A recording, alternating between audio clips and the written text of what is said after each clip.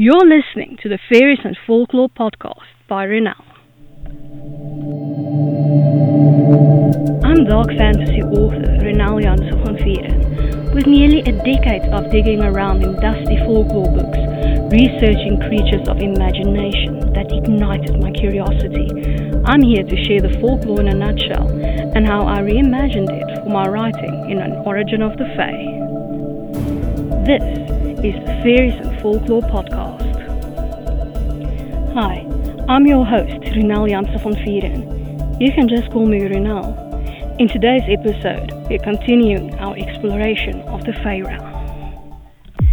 This episode is brought to you by my Dark Court Sisters book series, available in ebook, paperback, and audiobook. 3 sisters, 3 destinies, 3 ways to destroy the world. Go to renalthemythmaker.com/Dark Court Sisters series for more. You can now support my time in producing the podcast, researching, writing, and everything else involved by buying me a coffee. This can be a once-off thing, or you can buy me coffee again in the future at your discretion. Go to buymeacoffee.com/Renal to support me.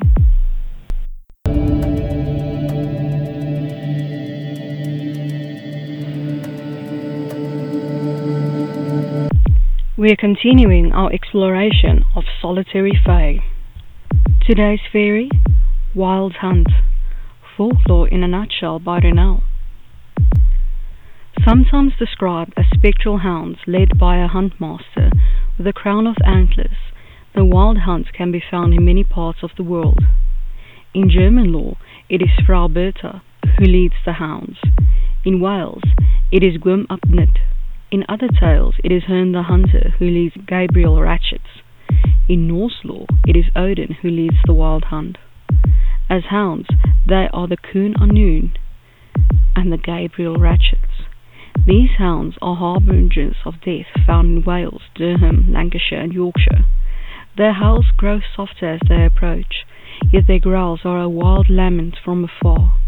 In some tales, they are described as hounds with human heads that fly through stormy night skies.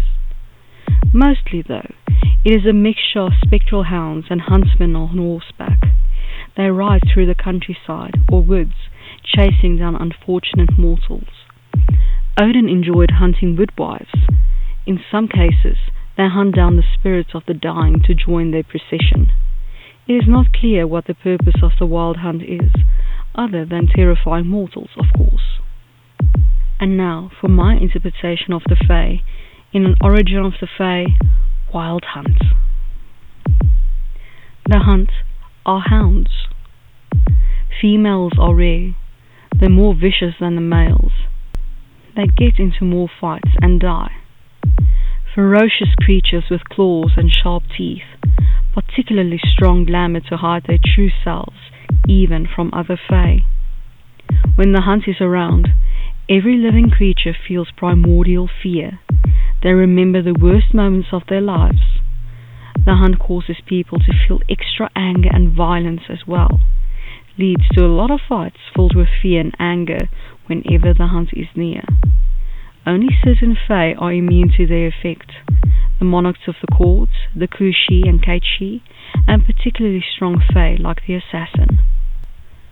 Their allegiance is to the Dark Court, even though they are technically a law unto themselves like a Kushi and Kaichi.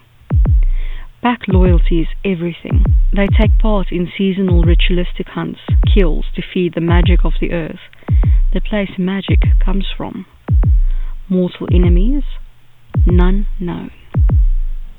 As a little bonus, let's look at this fae translated to Afrikaans, Wilde Jacht.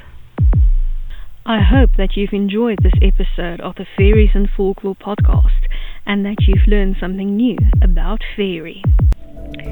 Remember that you can get a transcript of this episode in the description.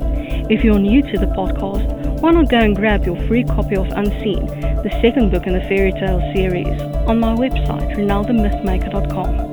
Loads of folklore, magic, and danger await. Take care.